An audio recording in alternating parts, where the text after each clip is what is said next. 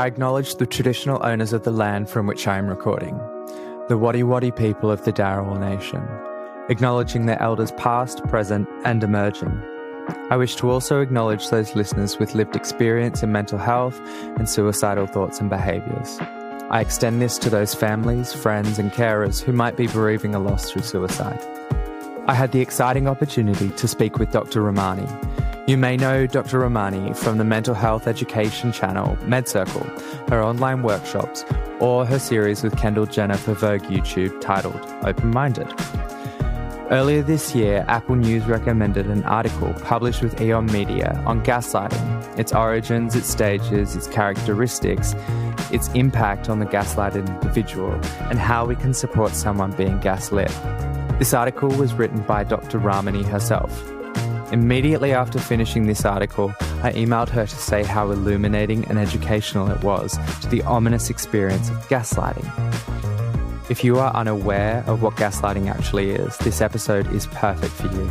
To summarise, gaslighting is at its core the abuse of power and/or authority over another, purely to combat the gaslighter's own insecurities. Grooming and secluding the gaslighted individual through consistent undermining, provoking the gaslit individual to question their knowledge, relationships, trust circles, mental health, and sometimes sanity. We trap first-person, relational, societal, organisational, and systemic gaslighting, as well as the tinder we are all subject to, priming us to be victims of gaslighting itself. In this episode, we discuss gaslighting, mental health, domestic violence, and emotional abuse. If you or someone you know needs help in their mental health journey, please contact Lifeline on 131114. Thank you so much for joining me today. I guess jumping straight into it, I read your article recently, actually at the beginning of the year, and it was so enlightening. And this is a topic that a lot of people are starting to become aware of and starting to actually hear a lot these days, and it's sort of entering the public sphere, I guess. To kick us off, what is gaslighting? What's its origin, where it got its name from, power dynamic, etc.? So gaslighting is the denial of another person's reality with the goal of leaving that gaslighted person, the other person, feeling as though they are losing their minds, that they've gone mad, they've gone crazy, so that the gaslighter is better able to control them, right?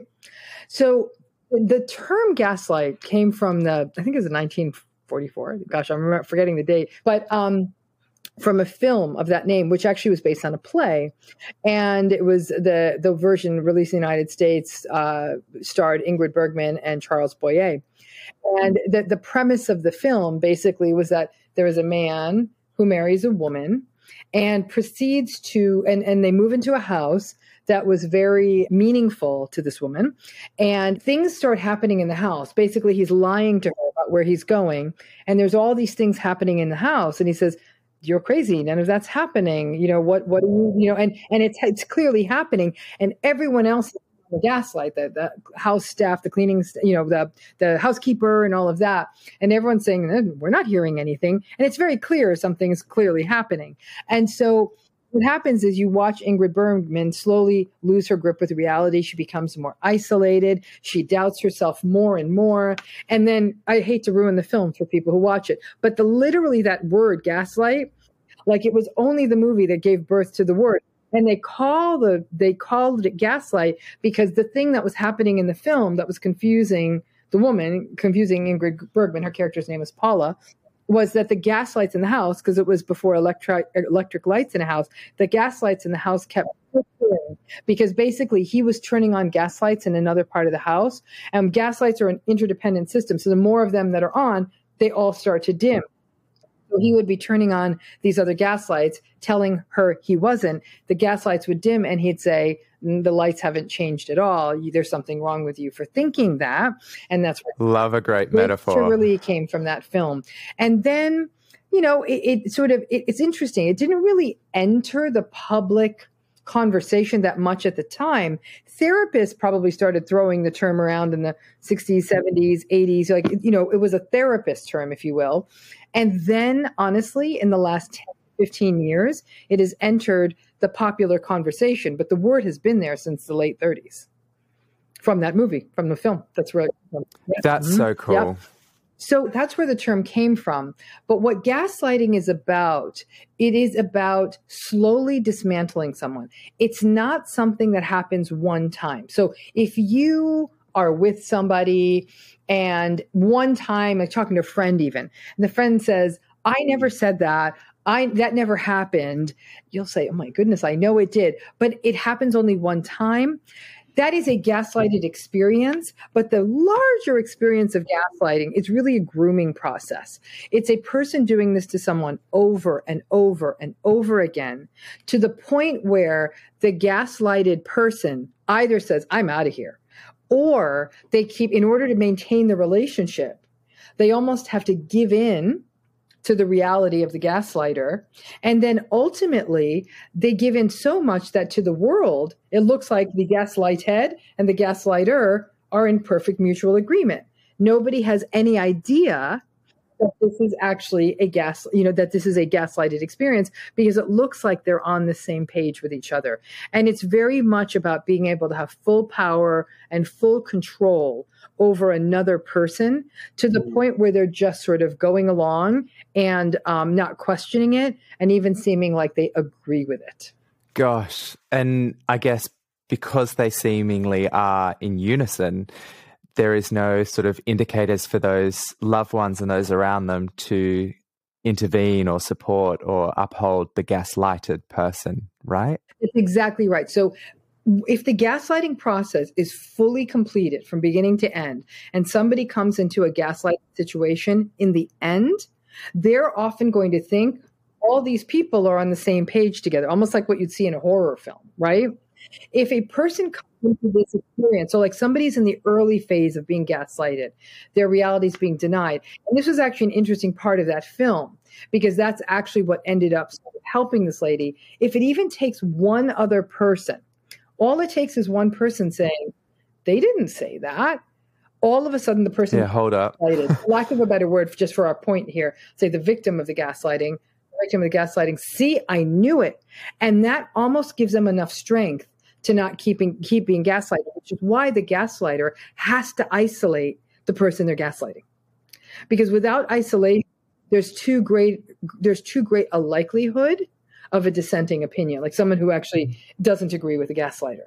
So they will try to isolate them. Or what they will do is they will devalue the other opinions. So let's say somebody, this is happening again, I'm going to use a heteronormative example. So, bear with me for a minute. But the husband gaslighting a wife, okay? But then the wife, and it happens in front of the wife's mother. And the mother says to the daughter that he's saying things to you that aren't true. The daughter then says, listen, even my mother thought it's not true. The husband will then start painting the mother as though she has something wrong with her. She's never wanted you to be happy. I remember you once telling me da, and will then attempt to create doubt in the dissenting voice. Make sense? My gosh. Yeah. Continue to isolate them almost within that cone of silence. Even if they get a supportive voice, they will then, the gaslighter will try to undermine the quality of that supportive voice and say, oh, they don't want what's best for you. They've never wanted what's best for you. They don't want to let go of you. They don't want you to be happy in this marriage. And there's enough of a kernel of truth to that the person being gaslighted will say, oh my gosh, what if they're right? And we're saying where this gets really tricky. In order to gaslight someone, the gaslighter has to have the other person has to want to trust them or view them as with some level of expertise or authority. That's why leaders are able to gaslight people, because people assume and presume of an authority. That's why doctors, if they wanted to, could gaslight people, because they're presumed to have an authority. Even a mechanic could gaslight you, because a mechanic knows how your car runs and you don't.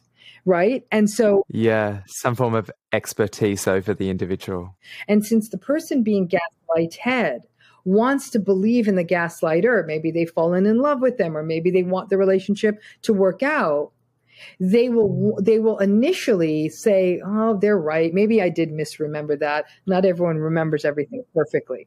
So those are the gaslighter takes advantage of the willingness of most people to engage in giving someone else the benefit of the doubt. Yeah. How enlightening. And I guess that's been, I know, I've had gaslighting or a gaslighted experience. I don't believe I've had anything, although questioning reality now, anything that has been a continuous gaslighting experience. Jumping back, prior to the film with Ingrid Bergman, was there a term, or was it sort of conceptualized, that notion or that process of gaslighting, or was that more linked to something like narcissism? I'm going to be frank with you. I don't think we had the conversation then. We're talking about the early to mid 1930s. The conversation in psychology and mental health was at a very different place. The roles by gender of people in relationships was in a very different place.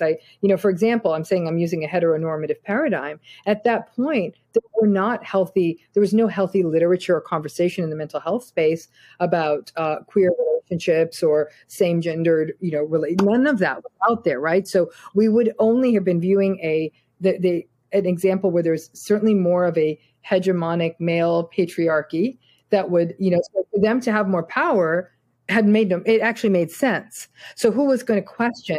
Because that was the baseline. That was the presumption at that time. So I just don't think that conversation would happen. That idea of full control in a marriage was normative at the time.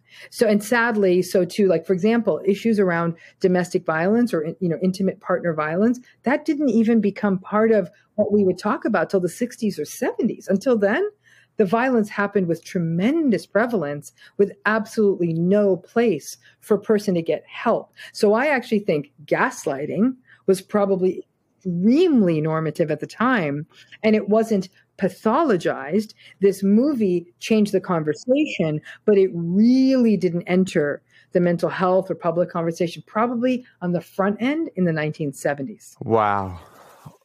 You just think of all the victims of gaslighting relationships prior to that, and I guess how on the cusp this screenwriter was, and I guess the adaptation. I could not. I tell people, you have to watch this film. If you haven't, people, it's black and white. It's so old fashioned.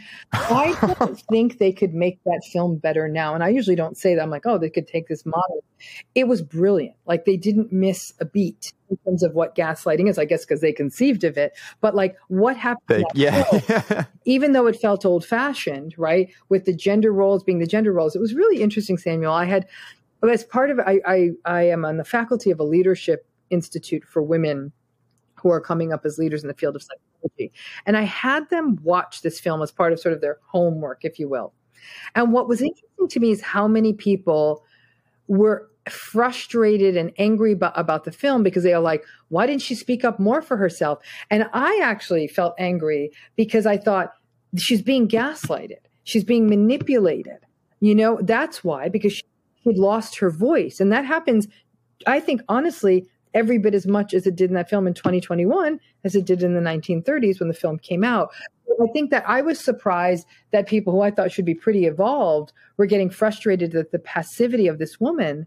But I think anyone this is done to starts to feel really helpless. So I think that everything that was happening to that woman actually happened to people every day in present time.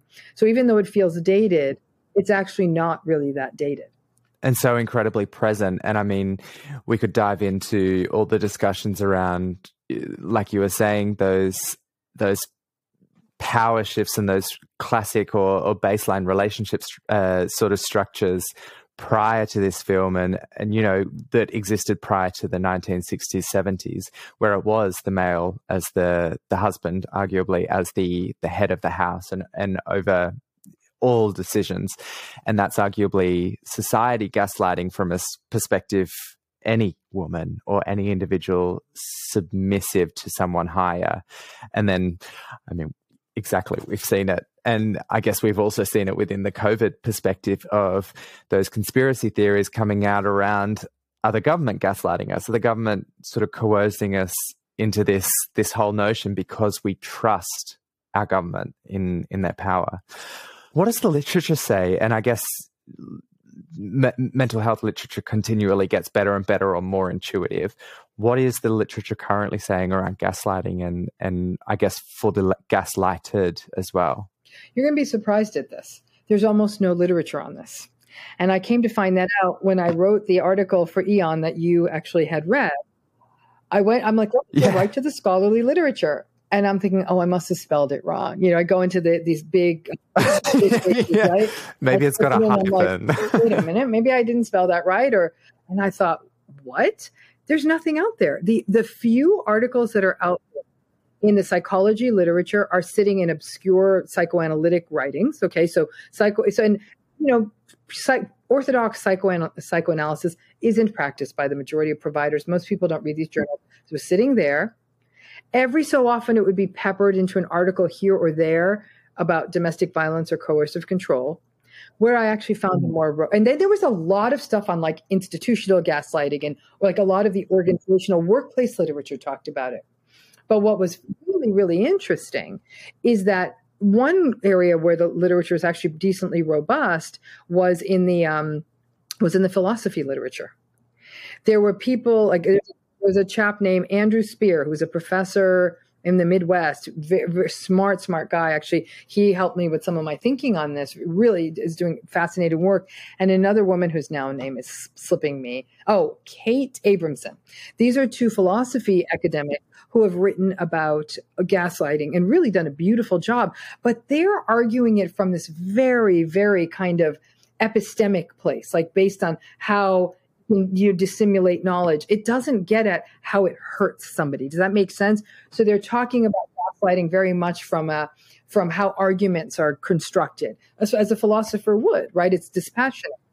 But there's almost nothing in the mental health literature. Like I said, some in the organizational space, like how it's done in workplaces and all of that, but nothing in the mental health space, which was fascinating to me and troubling, because for this reason, this word gaslight has ended up a lot in the self-help literature, but it's not anywhere in the traditional psychology literature. So people don't learn about it in graduate school. People don't learn about it when they're training to be therapists. And sure, plenty of therapists know the word, or their clients will come in and use it, but it's not taught as the abusive, manipulative space it is, because really gaslighting qualifies as emotional abuse. To try to leave someone feeling as though they're insane so you can control them is abuse. Yeah. And I guess that's been a majority of that, like we sort of touched on before, has been a social conditioning or a social learning theory that we've come to understand gaslighting and all of its facets. Going back a little bit, talking about the relationships and man-woman, queer relationships as well, and the contexts in which it happens, like we were organizational and structural. Who is the gaslighter in the relationship? Is it, I guess you were talking about the mechanic even being the gaslighter, someone who has power or authority or knowledge over the other? So there's gaslighting and there's gaslighting. It's almost like small g and capital G, right? So a small g gaslighter could be someone trying to sell you something, like you saying, my car doesn't make this sound, or my car's driving fine. And the mechanic's like, no way is your car driving right. And I think, well, yeah, it is. I know my car's driving right. We've all been there. That's a form of gaslighting, right? Because a person saying, no, I drove my car here, I haven't had a problem in months, but, for whatever reason, I'm bringing it in for this checkup. You're telling me this issue, whatever. So, but the mechanic denying that the car is driving fine. That's small g gaslighting. I mean, it's episodic. It's a moment in time, right? The big G gaslighting is with that grooming process I speak of, right? That it's happening over time. It's leaving somebody really, really doubting their judgment. So, and their reality, really, quite frankly. Who does this? People, we see it. Gaslighting is most frequently engaged in by people with high conflict, difficult personalities, most frequently narcissistic personalities. So for gaslighting it is a absolutely key interactional tool of the narcissist. It's how they maintain power and control, right? So I would say that's where it's seen most often. But we also see gaslighting happens in people who want to hold power or who already hold power, but who hold power securely. So a person who's securely in power, when I say securely, like they're a leader, they're comfortable with their leadership, they're comfortable with themselves, they're not going to gaslight. They're willing to hear other people's opinions. They don't feel the need that they have to leave them feeling crazy or that they don't know what reality is. Like they don't have that need. They're like, okay, I'm in charge. I'm qualified to be in charge. I'm willing to hear these other opinions. It's an insecure leader that gaslights. And so, or insecure institutions that you're not going to see a secure person gaslighting. They don't need to, but it's insecure leaders, insecure institutions. People who are, for example, trying to climb up, like a person who's sort of in the middle leadership, they may gaslight because they want to keep climbing up. They don't feel secure there. But those are the people who gaslight. And these are people who are naturally manipulative people who want to control the narrative for whatever reason it is. And it's usually to get them something, more power, more money, advance to something else. But they don't want anything. They want to keep things, in essence, oftentimes people who gaslight are people who want to maintain the status quo because the status quo is in their favor. That's quite eye-opening. And I guess I did a leadership course a couple of years ago, and that was one of the things. Gaslighting wasn't necessarily termed, but a comfortable and a good leader is someone that surrounds themselves with people of different opinions and different educational backgrounds to further their leadership and their driving of I guess, a force that they're not insecure about, like you said, that it is very holistic and they can take it on. They don't have to, but they're open to more of a discussion, I guess. Going back a bit further, you were talking about, I actually found it really interesting, the grooming process, the abuse, the vacuuming, I guess, in some senses. What is that sort of stereotypical stages of gaslighting that we can help identify not only in ourselves and our relationships, but perhaps in someone else's relationship that we're not coming in on the tail end of? So in the early phases of gaslighting, there is, like I said, there's some established authority, expertise, or trust. And a person is attempting to create a relationship with somebody. Okay. So those are the early phases. In essence, what's happening early on, that's why I call it a grooming process. The gaslighter is testing the waters, right? So let's say the gaslighter gaslights someone like, oh, you're not remembering this correctly. And the other person's like, yes, I am. I'm holding my position. This is exactly what happened. In fact, I wrote it down. And so, yeah, I don't know where you're getting that. So if a person did that to a gaslighter, I'm going to be frank with you, early in the game, the gaslighter may walk. And this is where it gets interesting, because the threat to abandon is the gaslighter's ultimate play. It's their checkmate.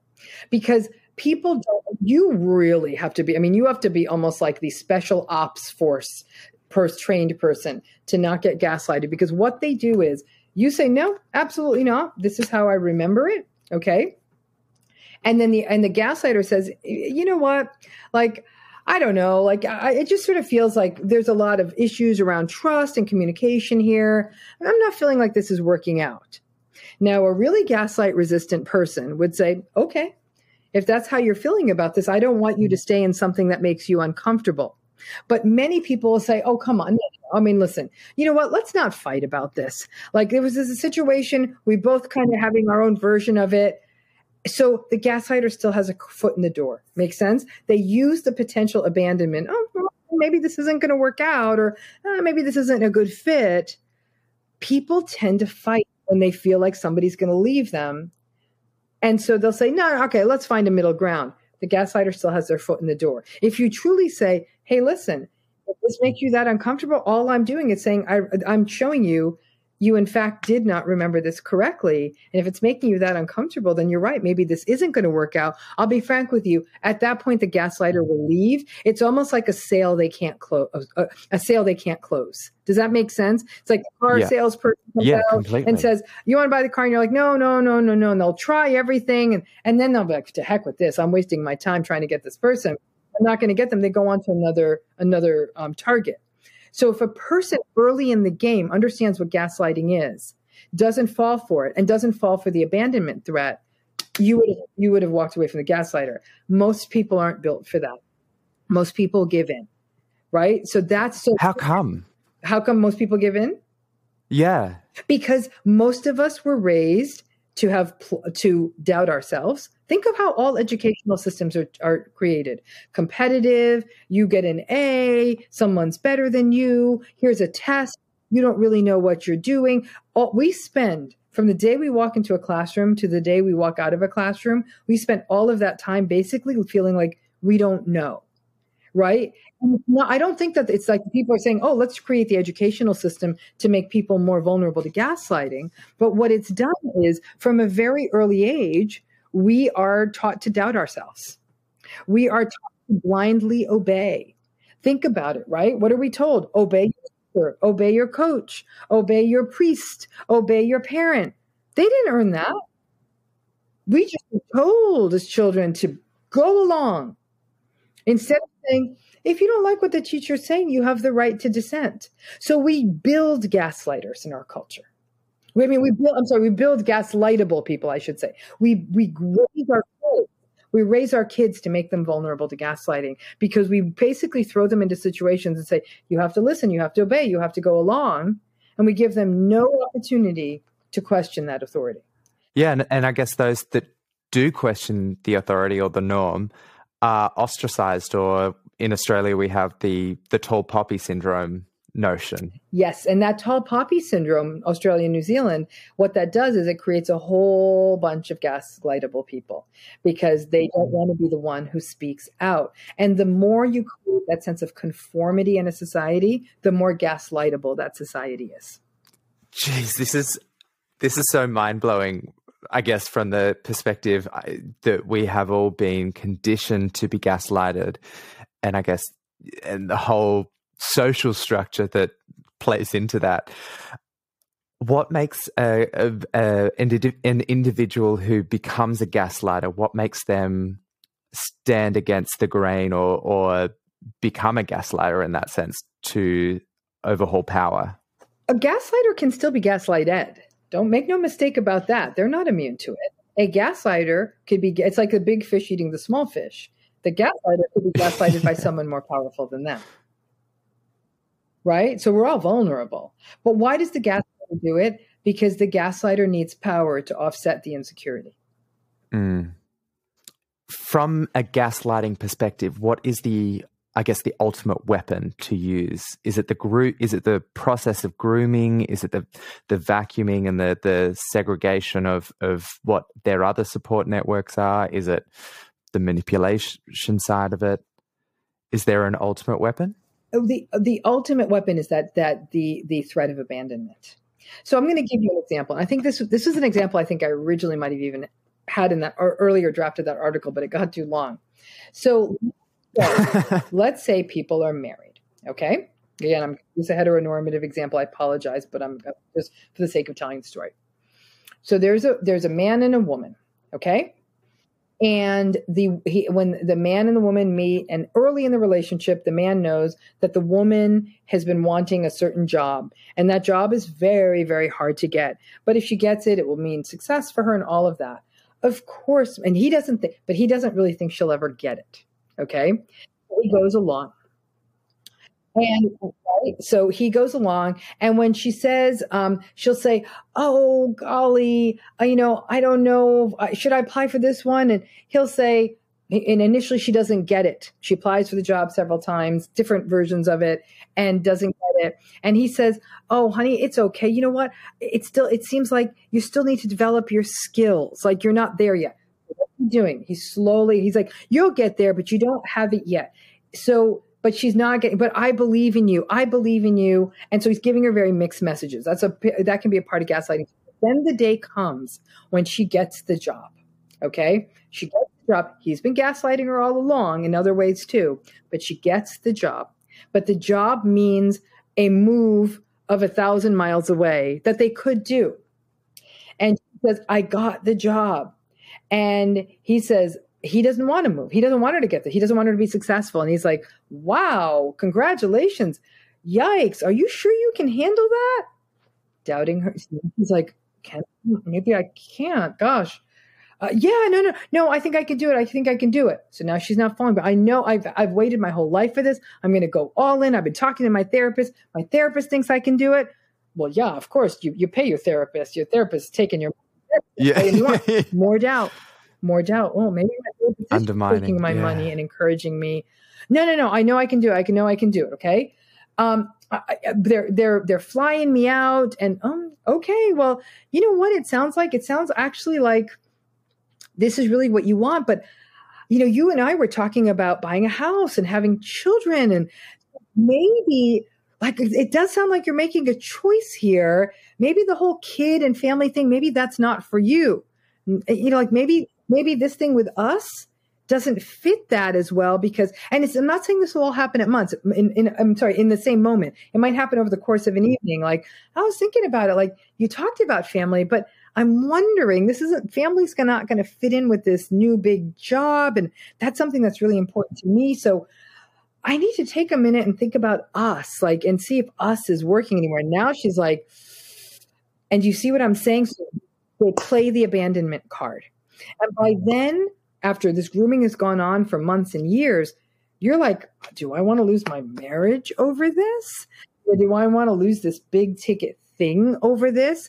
And so they fall for it. And so that's just one example of many, how at the end, there's always that big card that the gaslighter can play. And the checkmate. Exactly. Here's where it gets interesting. I'm going to spoil the movie Gaslight. Too bad. You could put at the beginning, spoiler alert. It's been around for 40 years. 100 years. So if you haven't watched it. Yeah. What is so beautiful about the movie Gaslight is how she turns off the gaslight on this guy, right? So the long story, right? It's a brilliant scene, because he has literally driven this woman mad. The thing that ends up saving her is the detective who senses something is not right, and he validates her. He's like, yeah, this isn't right. So now she's getting her strength. At the very end of the film, the detective kind of handcuffs, ties the guy to a chair because he had committed a crime. And there was a knife in the room that could cut the guy free. The wife goes into the attic where the husband's tied to the chair, and he's like, there's the knife. I'm your husband. Cut me free. Let me know what he said. What she says is, I don't know. You're right. A sane wife would cut her husband free, but you told me now for so long, I'm not sane. So you're right. My husband's right. I'm not sane. Well, I'm not sane. So of course I'm not going to give you the knife, because that's what a sane person would do. And I'm not a sane person. So bye. And she leaves. It was so, she hit him, basically hits them back with like, well, you've told me I'm a rotten person, or you've told me I lack empathy, so you're right. I don't have empathy. So I'm not going to come. And then they've checkmated them. Then the gaslighter will often say, boy, you're passive aggressive, and say, well, you always speak the truth. So you're right. I guess I am. Why would you want to stay with a passive aggressive person? So you hit them back. Hold that mirror back up at them. Yeah. That's so cool. And I guess incredibly, powerful for that individual to have that realization, to have that moment of like, holy crap, I am actually within this vulnerable position, that I am being used. I am being groomed, sectioned off, coned off, and this is my ultimate card. This is my royal flush. So you can play with the gaslighter by playing into their, so they'll say, you shouldn't apply for that job. You don't know what you're doing. And the way you're absolutely right. I'm an idiot. That's what makes this fun. I'm going to apply anyhow. And let's see how far the idiot can get down the street.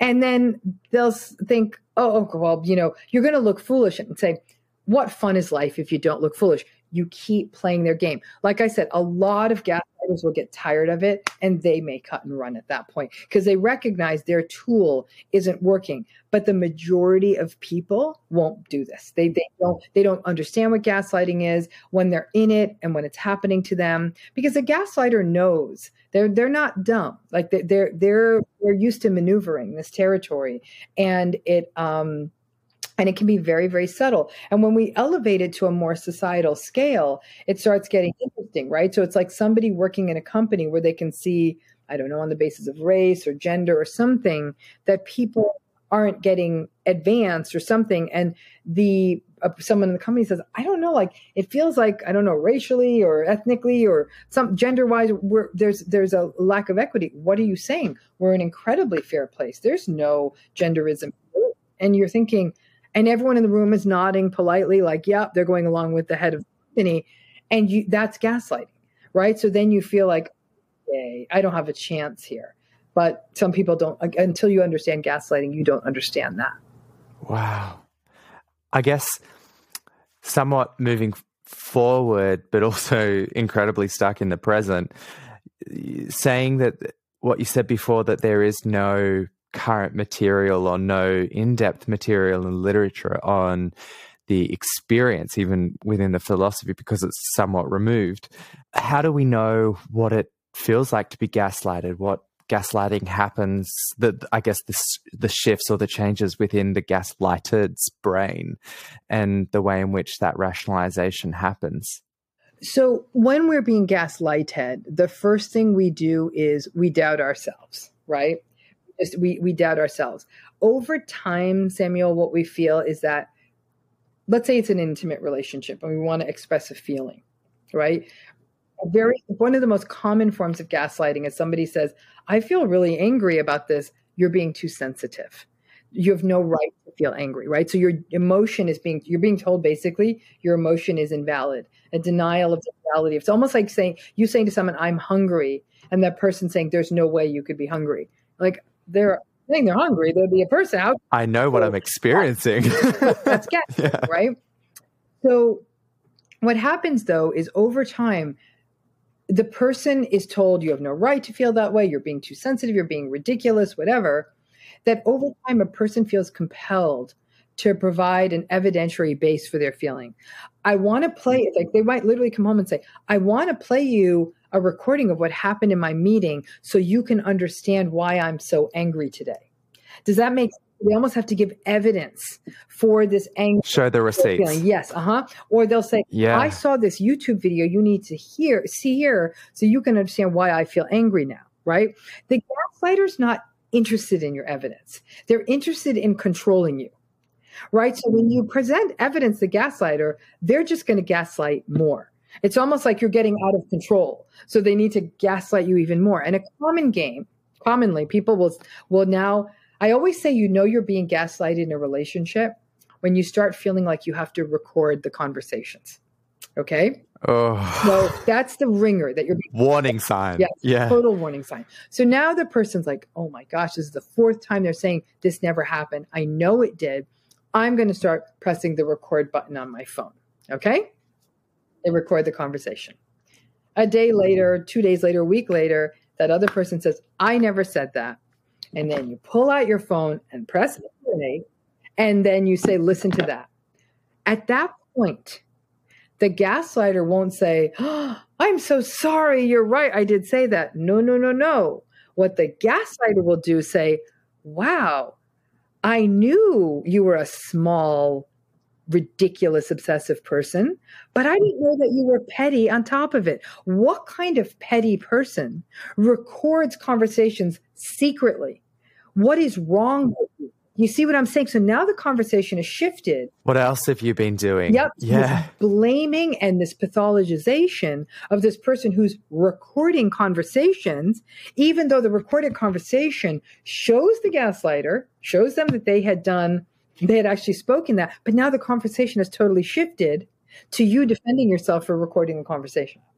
I was wondering, just as you were saying a few minutes back, can we actually gaslight ourselves? Absolutely. And self-gaslighting is a huge problem. Self-gaslighting is most commonly seen in people who have already been gaslighted. So they were gaslighted as children growing up, they're gaslighted by friends, or they're gaslighted in a relationship. Also, we see that people who are very prone to self-gaslighting are people who have been sort of a member of a marginalized group in a society. Okay, whether that's on the basis of race, ethnicity, culture, religion, gender, LGBT plus, anything like that. Already they were a member of a marginalized group. So they were already being by society at some level, right? Those are anyone who's marginalized is socialized to doubt themselves. You're not in the inner circle. You're not privileged. So you do doubt yourself more. It's just that's how society is set up. So all of those things, whether it's a marginalized status, whether it's being gaslighted by parents, whether it's being gaslighted by teachers, whatever it is, but ultimately, if a person, especially if they're gaslighted in an adult relationship, especially if it's in the long term, I write a lot and talk a lot about something called narcissistic abuse, the interpersonal abuse that happens to your recent workshop, relationships. Well, a big part of that is because they're gaslighted for such a long time, they start to gaslight themselves. Oh, I'm being too sensitive. I'm the one who's ridiculous. I'm the one, I don't know what I'm talking about. Oh, there's something wrong with me. I'm the one who's codependent. Like there's a lot of this I'm dumb, slow, I'm damaged, I'm mentally ill talk, which then is something that then leaves them doubting themselves. So when they're being gaslighted, before the gaslighter can do the damage, they're blaming themselves, and thus are losing touch with their own reality. I now feel like I gaslight myself having that information. It's incredibly pertinent for us all, whoever we are, wherever we are, to understand the different, or how deep gaslighting can run, and almost not normalize gaslighting, because definitely don't want to do that, but normalize the recognition of gaslighting. When seeking help for gaslighting, what is the role of a therapist, psychologist, psychiatrist, a GP within that sort of understanding and that aiding of the individual, if they have sort of discovered that within themselves, that they are being gaslighted? Well, here's where it gets tricky, because not all mental health or medical health professionals understand gaslighting and may go on to gaslight the client or patient themselves. It's a real big risk, right? It's a mental health or medical health professional saying something like, "Are you sure that happened?" That's gaslighting. What we know, for example, when we look at trauma-informed models of therapy, so these are, and I think all therapy should be trauma-informed, is first of all, believe that. What is the investment in this person coming in here and lying to me? Now, over time, do all clients fully tell the truth? No. But that's something you learn over time, right? You don't doubt someone out the gate. And the pain, and I hear you, I understand, I am so sorry. And they're being heard and they're being believed. Therapy or any form of mental health intervention should be a place of validation, okay? We're validating an experience. And so in that way, therapy ends up can really be the anti-gaslight. It can be where a therapist can teach someone, that's gaslighting. That's not okay. Your reality is being denied. That the therapists themselves make sure they never gaslight the client and they validate the client's experience, right? It's even, we see this in the healthcare world where people might have sort of symptoms that don't add up. And, the doctor saying like, "Are you sure you remember that?" I mean, that's sort of, that's probably, so it sort of leaves a person saying, well, maybe I'm exaggerating, or maybe I'm making too big a deal of this symptom. And I hate to say this, gaslighting by the medical profession has actually sometimes led to tragic consequences of people no longer pursuing a symptom that actually ended up being an early warning sign. And for example, Samuel, we know that ethnic minority group members, people who are overweight, there are certain subsets of the population that are more likely to be gaslighted by healthcare providers. And so as a result, their early, them bringing up a symptom, if it's doubted, the person's never going to doubt a doctor. So they may feel foolish and not bring it up again and may wait till too late. Gosh, I can definitely see that within a number of circumstances of people close to me, where even going to the emergency department and saying, by the way, loving the sun coming in. My window is looking due west. Yeah. Mm-hmm. Golden hour. Golden hour, yeah. Going into the ED and them sort of being like, we've run these tests, nothing's coming up. We're going to send you home, or even worse, they're presenting with somewhat self-harming or suicidal thoughts and behaviors, and they're being told that here's a Valium, just pop this once a day, you'll be fine, like whenever you feel stressed.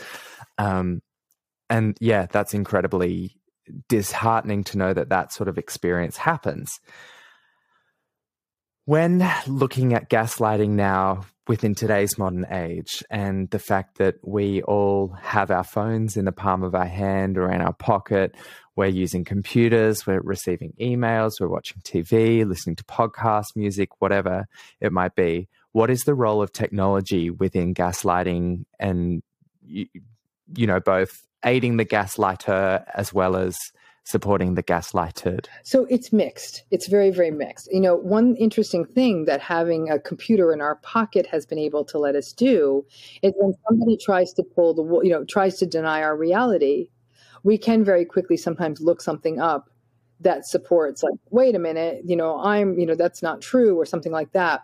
But that's not going to help somebody at a moment when it is they whose reality is being doubted. You have no right to be angry or something like that, right? That's different than fact-based kind of, that's easier. When somebody's saying, no, that's not true, the population of this place is this. No, it is. No, you finally look it up. You're like, there it is. The population's 50 million, right? That's easy.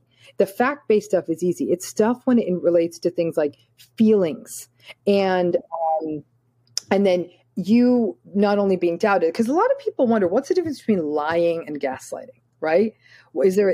Right? There's a difference. So when a person lies to you, it's a denial of fact, or a twisting of fact, right? I'll give you an example. Okay. So you are in a relationship with someone and you think that they're not being fully honest to you, right? And they said they worked late. All right. Well, you don't believe them. And you think they went to the bar with somebody else. And so you go and you drive past the bar and there they are with somebody else.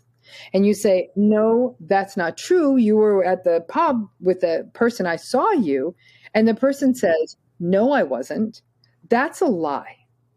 Okay. Yeah. Denial. Where's the gaslighting? If they went on to say, I wasn't at the bar with someone, but there's definitely something wrong with you. You're either seeing things or you've gone completely mad, or maybe you're just downright delusional for even thinking that. Lying is saying, I wasn't at the bar. Gaslighting is throwing in that part of, you're losing touch with reality. You're delusional. You're insane. Why are we even not talking about, you coming and checking up on me? Like, that's the bigger problem here. That's gaslighting. Yeah. Right? So that's the piece on top of it. The attempt to what we call dissimulate someone's sense of mental health and mental wellness. There's something wrong with you. You're off. That's when they're pointing out a truth, right? So the way the point they're actually stating reality, or their reality. And not only is that reality being denied, but then it's being backed up with this idea of there's something wrong with you. So when it comes to things like, is there a gray area? I guess with most things there's a gray area, but is there a gray area in lying and gaslighting where it's the alternate truth, or fake news, as was termed sort of 2019-ish? Yes. So, okay, you have in this day and age, it's a lot of these opinions about what's happening with the COVID, right? Yeah. You say, oh my goodness, I'm so afraid of COVID. The gaslighter, or the other person, I shouldn't say the gaslighter, the other person says, there's no such thing as COVID, right? Mm. You're now having a fact-based battle. They're denying a fact. It is your reality that there is a thing called COVID, right? But it's so easy for you to get support for your assertion that there is such a thing as COVID, that it's not as profound, if you will, a gaslighting experience. The gaslighting experience really is felt when there's no way, especially quickly, to get that and another substantiation for what you're experiencing. Like, in other words, you have no right to be angry. That's why people go into couples therapy, and a couples therapist would say, she's angry. She has every right to be angry. It's a feeling, right? And so, and then that gives that person who is gaslighted the permission to say, oh, my feeling is valid. I'm not, there's nothing, my reality is I'm angry. My reality is valid. They keep moving forward. Does that make sense? So when it's more fact-based stuff, but I do think that it's so when you're having these political debates, I'm less likely to call it gaslighting because you're almost having an epistemic argument, knowledge one versus knowledge two, right? It's two sets of beliefs that are being thrown against each other. To the two people, those realities are correct. If the person says, no, there is no such thing as COVID, you're absolutely, there's something wrong with you to think there is. And on top of that, this person is immersed in a place where everyone believes there's no such thing as COVID. That would feel more like a gaslighted experience. I started binging a show that sort of has just been dropped on Netflix in the past couple of days called On the Verge. I haven't watched it yet, but everyone's been talking about it. Yeah. Yeah. I at first thought, I'm not going to enjoy this, but the more I watched, almost every one of those relationships of those four women have a gaslighting element to it. Some of them have just been small g gaslighted, and the majority of them are being capital G gaslighted. And it's incredibly scary how normalistic and expected some of these things are, and how tragic as an onlooker is. Being an onlooker of a friend or a family member or a peer or a colleague being gaslighted, how are we able to support them as the individual who is a bystander? Mm-hmm. Is there any sort of hard and fast? There's tremendous power. In fact, the bystanders are the only ones who can actually really push through the gaslight for somebody else ultimately, right? So if you are watching a conversation between two people and one person's gaslighting the other, right? They're doubting another person's reality. The bystander can step in and say, she feels the way she feels. That's valid. That, no one gets to tell her that her feeling's not valid. Or you see what I'm saying? So that is an opportunity. Bystander, the impact of bystanders in turning off the gaslight is quite profound, because now it's just like the detective in the film. It's that one person, it's that outsider coming in and saying, yeah, the lights are flickering, right? And you're like, oh, I feel so much better. Think of all the times you felt something and someone's like, yeah, no, I feel that too. And you're like, oh, I feel so much better. Like now, even the only one other person sharing that experience and validating your experience. And that's why people actually quite honestly often go to therapy. It's such a relief off of something. So in real time, like let's say you're at a meeting at work and someone's saying like, no, none of us ever agreed to that. No, none of us ever said we were going to put in that new project. And then someone in the meeting says, no, actually I have the memo here. It says that last year. And then that person who is in the hot seat, who's being gaslighted, you've really given them one of the greatest gifts. It may not mean the project may never happen, but the gaslighted person no longer feels like they're losing their mind.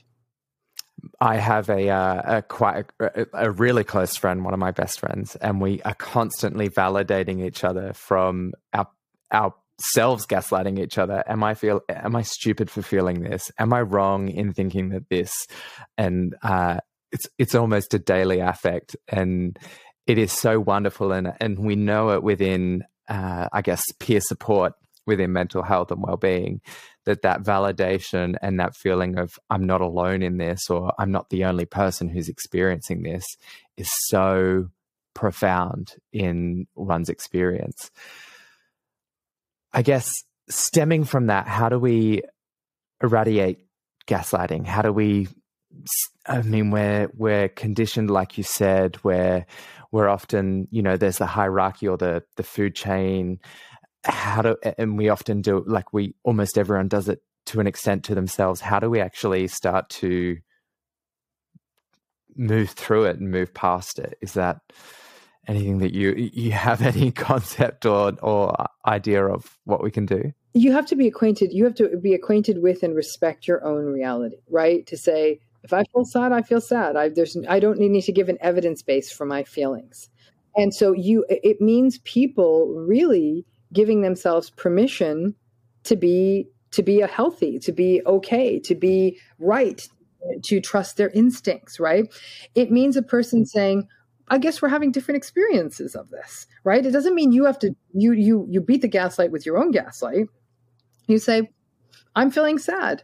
Well, you have no right to feel that way. Well, that's how I feel. That's it. It's, and if somebody then threatens the abandonment, like, oh, I guess this isn't going to work out. I mean, I guess it's feeling comfortable enough in ourselves. Because listen, if somebody's gaslighting you that much, them leaving is probably the best thing that can ever happen to you. Now in the workplace situation, you might say, I can't afford to lose this job, but somebody can't fire you, at least not by the laws of the United States, because you wouldn't fall for their gaslight, right? There are procedures and things in place. But all of that said, right, it's I think that it's being willing to, in a very calm, authentic way, to be willing to hold on to your reality, to not feel that your feelings, like I said, require evidence, to have people in your life who are your anti-gaslights, the people in your life who do say, that's not a crazy thing to believe. You're not off. I understand that. Or at least be real with you. Say, I completely understand why you're feeling this. And I can also tell you that this may not go the way you want. If you express this feeling to this person, you have every right to do that, but it may not end up in the place you want, right? But you can always have those people hold on to your reality. They don't need to be your yes people, right? Saying yes, yes, yes, I agree with you all the time, but rather that they're the people out there who are honest with you, who always hold space for you to have your feelings. You know what I'm saying? And say, I completely understand where that's coming from. You need those spaces in your life. And when you have those and you come up against the gaslighting people, you have a place to turn to say, this is what happened, and be able to get that opinion. But at a minimum, people need to know this is a thing. Like, it's something that they can really understand what it is. It's also about getting past our own insecurities. I mean, a lot of us feel like we're not worthy of having our feelings, that our opinions are silly, beliefs are silly. That's us needing to work on our own security so we feel good. But like I said, our systems aren't set up to do that for people. So, yeah. This has just been such an incredibly enlightening and illuminating conversation around not only the definition, its origins, its stages, how it feels, how we can push literature in this, how we can actually aptly represent this, how we can support someone, all of the above. I guess I have one last question. Obviously your Eon article is one, but where can we find more info? And the film, like you said, absolutely go and watch it. Brilliant. But where can we find more information about gaslighting?